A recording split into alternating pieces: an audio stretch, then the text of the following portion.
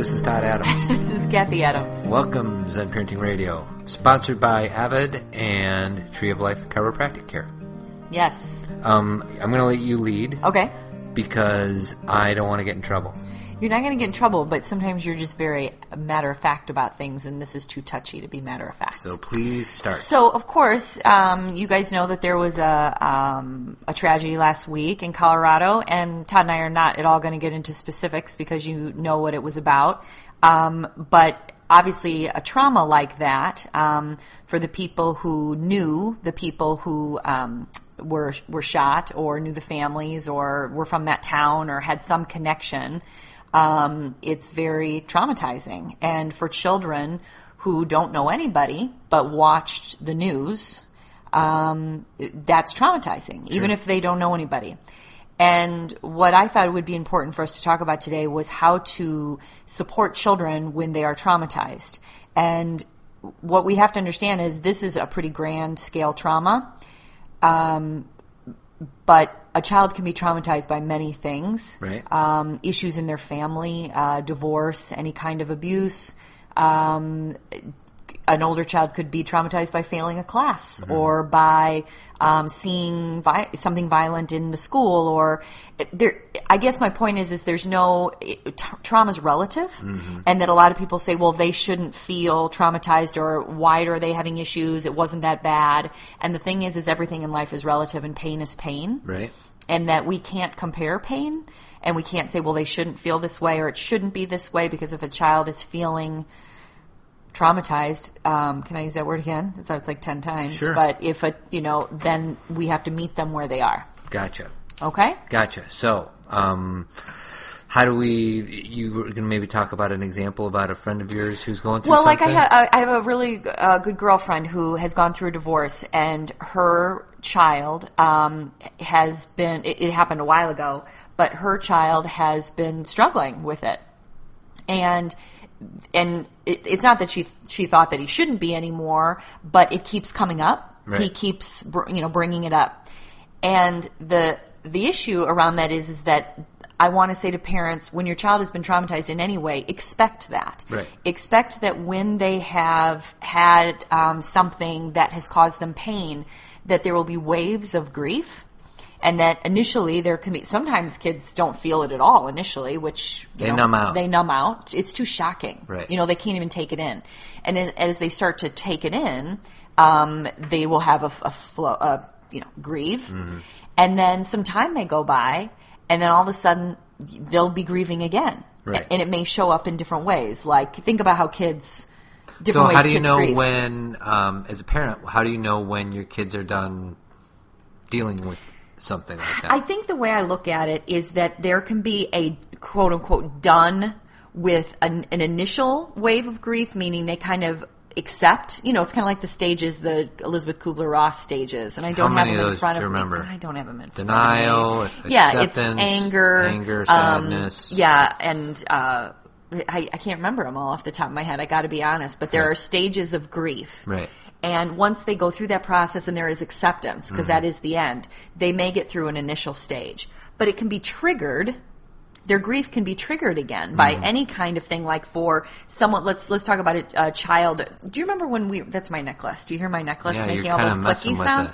I got this new necklace for my birthday. Did you notice? Yeah, you got it for yourself. I bought it for myself. I can't get it off. You want me to help you? Help me get it off. Okay, there, I got it. So do you remember when Todd and I went to school together? We went to Drake University, and while we were there... Bulldogs. DU. Did anyone call it DU? No. My friend Amy called it DU. That's about it. Okay. So there was, I think it was my sophomore year or junior year, there was a shooting at Drake Diner. Yes, I remember that. Do you remember that? It was a gang-related shooting. Yep. And it was my senior year because I was student teaching, because one of the children who was in Drake Diner was in my classroom. Wow. Okay? And so basically what happened is two men came in and shot up the diner and killed a few people and kind of had everyone get on the ground. And the whole scary... It was awful. Sounds like a TV episode. It was around Thanksgiving because I drove home and there was tape all around Drake Diner. Right. And I was like, what's going on? And that was a place we always went, as students. It's a good hangover breakfast place. It sure was. Chocolate shakes. Yeah. But anyway, there was... So something like that happens to someone, like the child who was in my classroom who didn't come back to school for another week. his whole life may be triggered by any event that is similar to that. Right.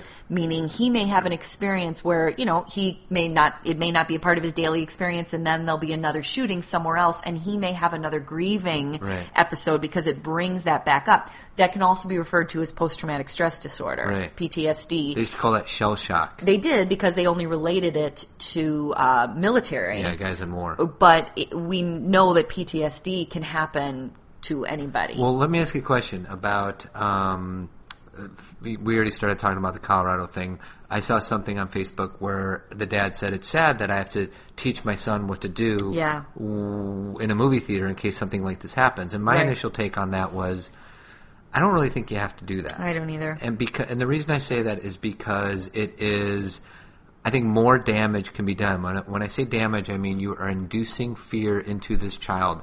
I think, is it possible that something like this might happen again? Yes.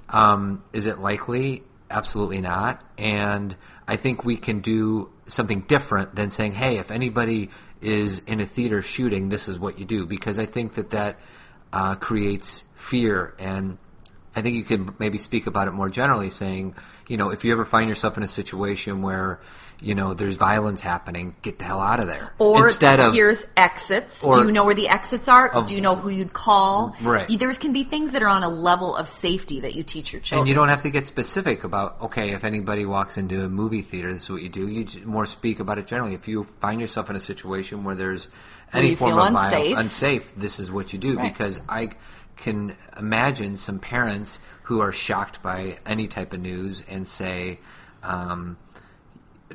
the only way that they know how to deal with it is by they're scared and they're putting their fear. So they put it on their kids. So and justified fear, like I get it, but I did a presentation last week, and one of the women in the presentation said something so profound that I agreed with so much.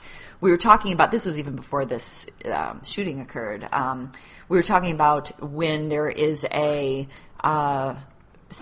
tragedy. Right. And parents will always kind of take that and think that that's something else they have to teach their kids, like a child's kidnapped or, something like this happens. And the reality, I know this is hard for parents to take in, but when a tragedy at that level occurs, there is nothing you could have prepared for. Right. You couldn't have, it's not like if only, this is going to be a silly analogy, but going onto the Titanic, we would have taught people better about how to be on a boat. Right. Like, there are some things that just happen, and you couldn't have prepared for it. Right.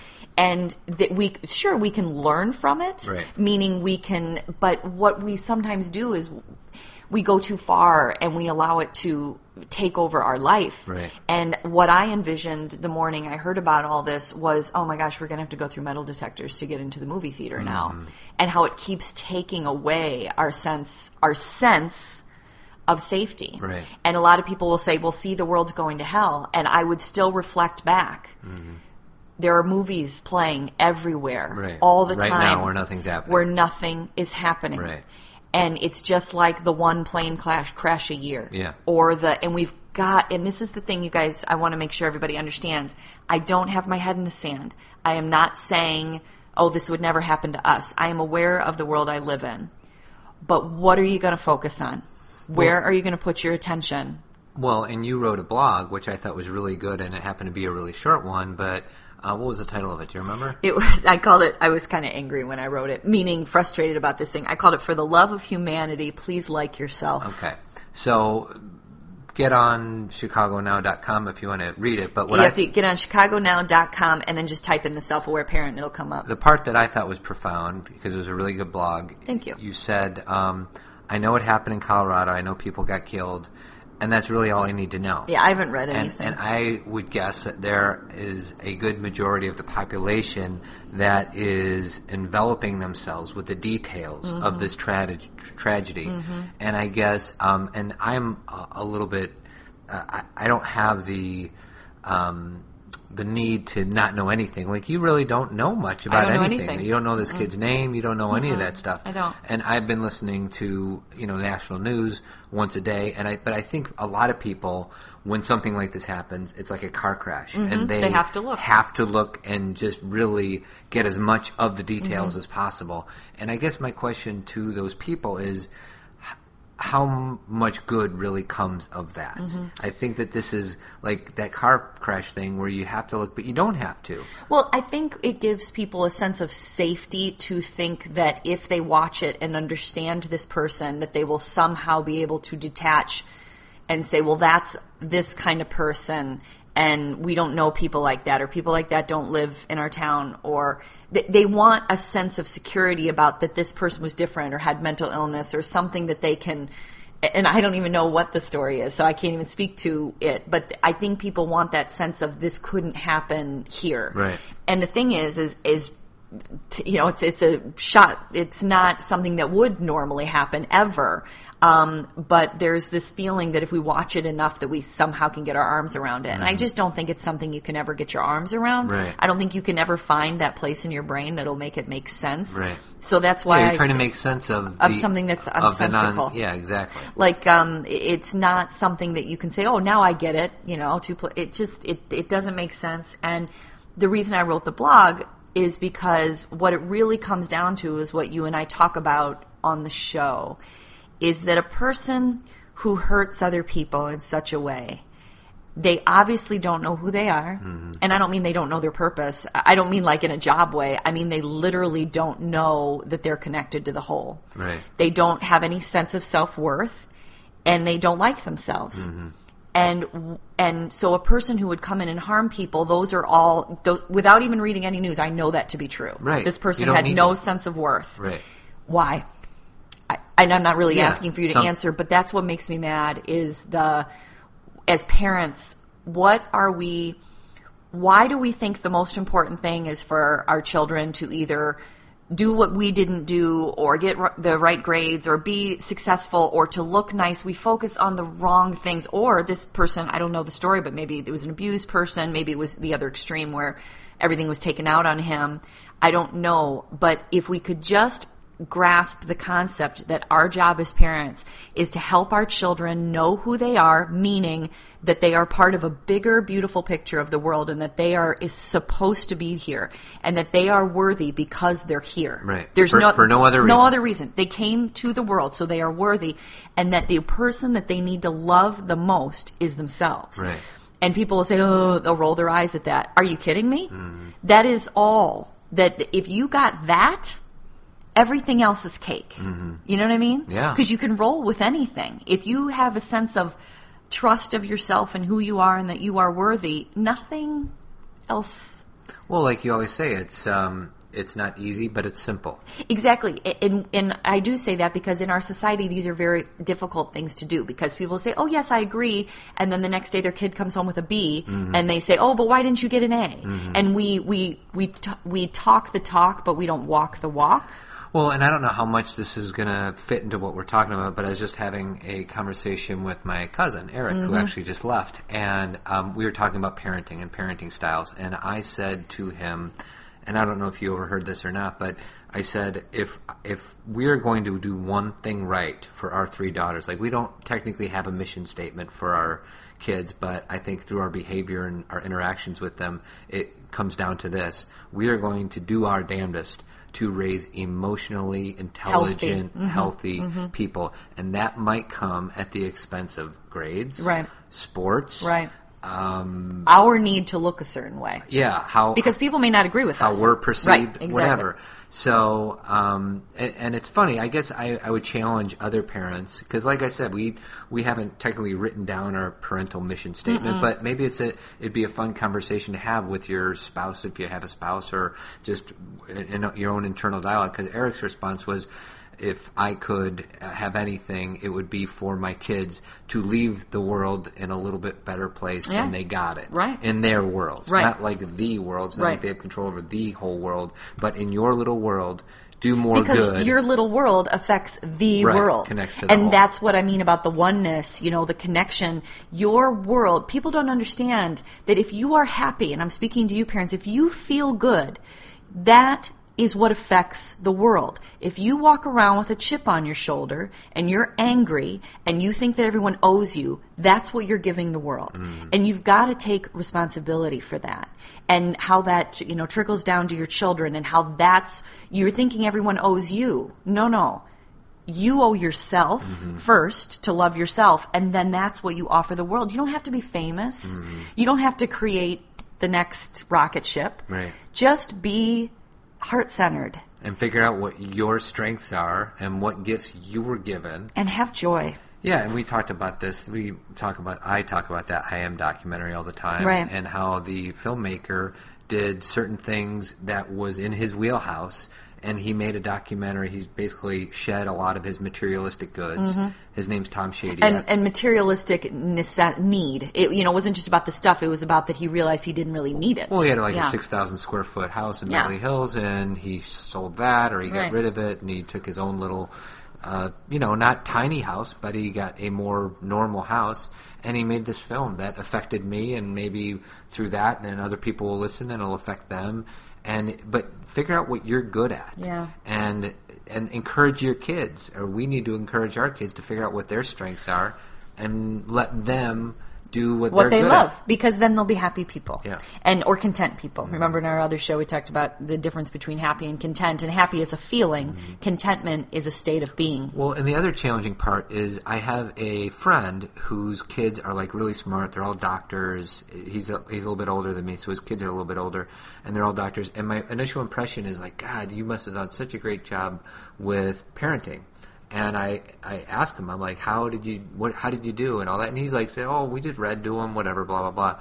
But it's funny. I'm sure that they're fine kids, but I don't know who these kids are. You're assuming they're good I'm kids assuming because they're doctors. that they're successful because they're doctors. Right. This kid was in the PhD program, this Colorado kid. Right.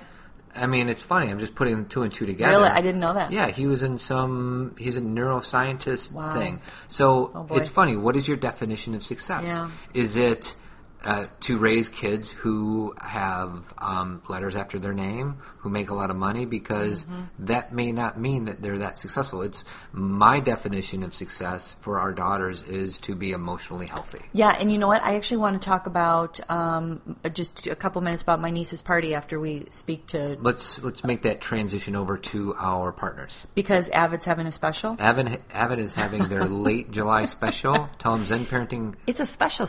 Yeah, why? I don't know. I just like to say that. Special. So that's it's an especially special. 630-956-1800, Avid Company, avidco.net, painting and remodeling and rehabbing all over the Chicagoland area. Give them a call. Help us by calling them. And Dr. Kelly, Tree of Life. She's fixing my knee. And she helped me with my back last week. I woke up all crinked up. Crunked? You're making words up. I know.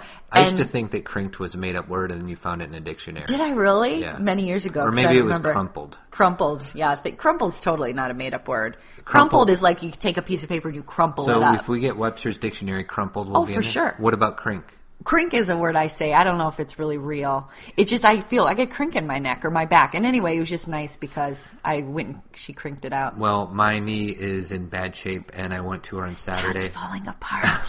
one limb at a time. Physically. And I'm going to go back there tomorrow morning. And she's like, because we need to work on it again so we don't lose what we worked on. Awesome. So it's not about a bad back. She heals everything. All pieces of your body. Even though she'd get mad at me for saying that she heals it, because we actually do the work. We do the work. Our bodies do the work. That's Our right. bodies do the work. What she does is she assists the body getting back in its optimal blueprint. Treeoflife.com.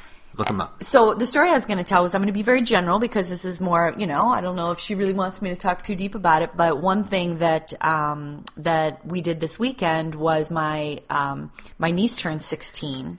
And one thing that I knew I wanted to do like a year ago is when she turned 16, I wanted to have a women's party for her. Right. So she could be surrounded by women who loved her and that she could have some she could learn from our experiences, and also so we could show her the beauty of being a woman. Right. I think sometimes as girls grow up, they start to lose that understanding of how, because of experiences they go through with friends and, some negativity that can occur, not always, but can occur in the teenage years, to like show them the strength of women and right. that you really can bond together. And so we had this really wonderful party, and everybody shared some really nice, meaningful things and about how much she's loved and how we honor her. Mm-hmm. And those are the kind of things that I know that can be really sound sentimental, and people can roll their eyes and say, oh gosh, I don't know if I could do it.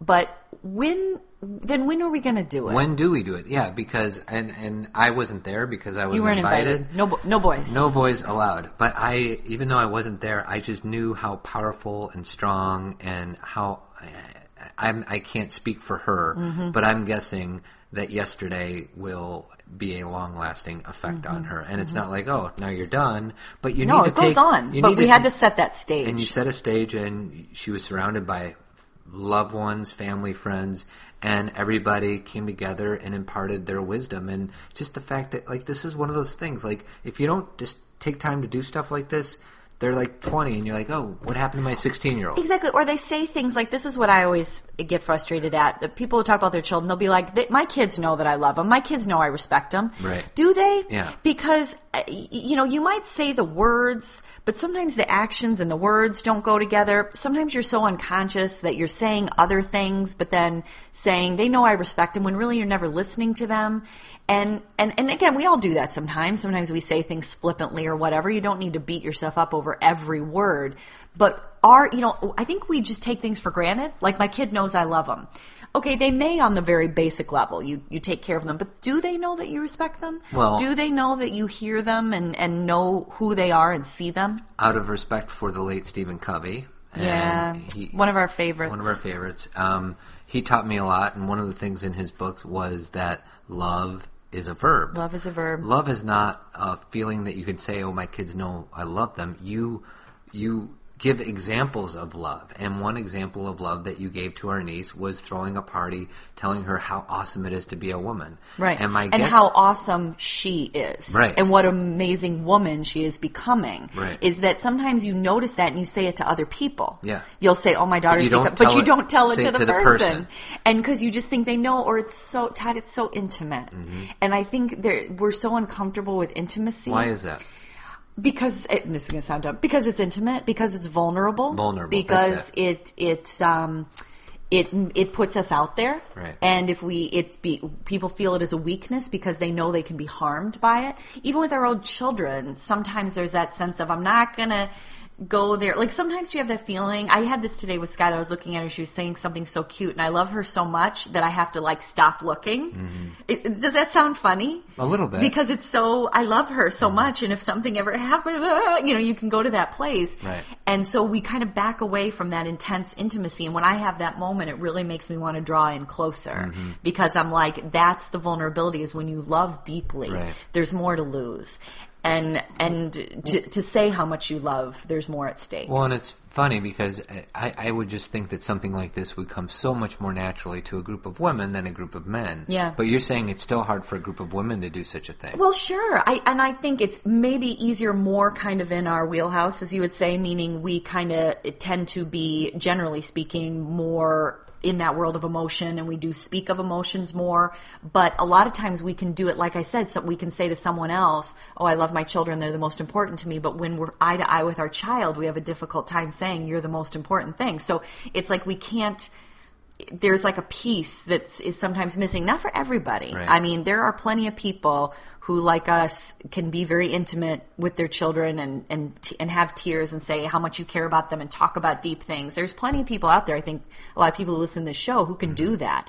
But there are many that it's just, maybe it was never done for them. Right. So it's foreign So to it's them. foreign, or they think they don't need to. Like, I'll bet you a lot of other cultures got this figured out better than we do. Do you think so? I don't know. I just feel like we go, and ourselves included, we go through the motions, and you don't take time. Like, I don't know why I'm thinking this, but I'll bet you that there's some tribes in Africa or Native Americans 300 years ago.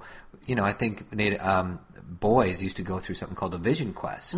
Cool. When they were going from Example. little boy to man, and they would send this kid out, and he'd go figure out what it means to be a man. And I don't know if they would challenge him with doing something. Yeah, how does that translate to today? Yeah. I just feel like, do we do stuff like that? Well, and something that's important to you and I is to create that. Mm-hmm. Is that it may, as a culture, not be typical, but that doesn't mean it won't be typical in my family. Right. And the thing that's important to know is it's not like my mom asked me. She said she put her arm around me. She had a great time, and she said, "Now, where did you get this idea?" And I said, I came up with this idea. Now, when I say that, I don't mean it like out of the blue. Many different things came into my world in the last 5 years, 10 years, where I realized the importance of it. Right. And I took pieces of a lot of people's things that they had created and created my own thing. Right. I didn't say, I'm going to do a party like this, call it this, do it this way. I did what felt comfortable to me, called it what I wanted to call it. But a lot of it was when I started learning about, teenagers growing up, a lot of the things I've been already teaching and realized what they need is a sense of stability and worth. And I wonder that, because I'm not going to divulge any of the details, but there was a time when you guys all kind of got kind of deep together, right? Yes, at the party. Yeah, we all cried a lot. And I just wonder, I never saw that Sweet 16 show on MTV. Right. But I'm guessing that didn't happen. That's such a funny thing, the MTV show, because the Sweet 16 party, the Sweet 16 show, which actually I never saw, so I'm kind of speaking out of turn. I saw part of one, and I wanted to choke everybody on it. But I read about it in Entertainment Weekly, and just basically it was about who had the biggest Sweet 16 party, right? And there's cars and being delivered, and parties. Celebrities. Celebrities showing up, and that, they would be like kind of spoiled brats. I think if you had to put me in a dungeon and said that, Todd, you're going to suffer for the next 3 years by watching TV, it would be 24 hours a day, 7 days a week of that show and Toddlers and Tiaras. Yeah, it's hard to watch, especially for you being the dad of 3 daughters. Stick my eyes with a knife. I don't want to do I'd that. rather do that than watch those stupid shows. Yes. Well, it's hard to see people who are so, this is one of the fears of our generation raising kids, is raising entitled children. Mm-hmm. And a lot of parents don't want to do it and they're afraid of it, but they still do things to raise entitled children. Right. And that's by not wanting them to feel pain ever. Mm-hmm. So they kind of hover over them. That's called helicopter parenting, where you're so afraid of your child having any kind of failure that you don't allow it to happen. Right. So they don't learn anything. Because if they fail, then we fail. Well, or we can't tolerate sitting in the pain of our child's pain. Right. We can't detach from the fact that the pain for them, and when I'm talking pain, I'm not talking about huge things. I'm talking about failing or getting a bad grade, or if they forget their backpack and they say sorry, you forgot your backpack, and you have to deal with the consequences of that. Right. And, again, I wouldn't suggest that for a kindergartner, but a 7th grader, they have to learn, they got to learn what that means. Learn by failing. And, stuff like that, we just hover around them so they don't feel anything negative, and we think we're helping them, but actually we're hindering them. Right. So that's where a lot of entitlement comes from. We give them everything they need. I have a few items on my list for turn them in a bad. Uh-oh, before back I do to that, turn them in a bad. You have some presentations coming up? Well, actually, I do, but what I wanted to say was not so much about plug the presentations. I do have one in August, the last one, the Mind, Body, Spirit one, but I'll plug that later. If you want me to give a presentation and you live in the Chicagoland area, my fall is filling up. Mm-hmm. So I'm saying that just because if you have a group or an organization or a school or something and you want a presentation about anything that we talk about on Zen Parenting Radio, please go on my website, KathyCAdams.com, because I only have a certain amount of days I can do. Right. So KathyCAdams.com, and then buy my books. Self-Aware Parent, Part 1, Part 2, buy both for $20. $20. And my tournament of bad, first thing is more of a story. Okay. We were talking, and you asked me what color hair that woman had, and I said orange, and you started laughing. No, that is not the way the story went. How long do I have? We were at a restaurant, and you asked where a waitress was. Oh, she had orange hair. And the guy said, what colored hair does she have? Oh, no, it was a woman. What colored hair does she have? And you go, she had orange hair. And I thought that was a very accurate description. What color hair did she have? She had red hair. No, she had orange hair. But you don't say that a woman has orange hair. Guys, ladies, help me out. There's nothing wrong with saying a woman's hair is orange. I would never, and I'm sure many redheads out there, if you describe them as having orange hair, or a woman who's blonde who has some kind of highlighter, orange is not a color people want. Orange. She had orange hair. And then Okay. my other tournament bad thing is I was at a bar by Wrigley Field because my friend Jim took me to a Cubs game. And it's like a regular sports bar. And I went in the bathroom to go pee because I was drinking beer. And they had one of those guys manning the sink. And he would give you a towel and he had a bunch of gum And he on wanted there. a tip. I don't. Why do bars do that? Because that Nobody person wants likes a it. job. That No, person it's needs not- to make a living. But that person could be a bar back. What's Why? with the person at the sink giving you gums and handing you a napkin? Okay, I'm not going to agree with that tournament of bad because they have a job. No, I'm not mad at the guy. I'm mad at The people who hired people the who guy. hire the guy. Okay. Nobody likes it. All right. Well, maybe somebody does. Maybe someone needed a mint. If anybody likes it, text me. You know what? 773. Stop. Have a good week, everybody. Adios. We'll talk to you next week.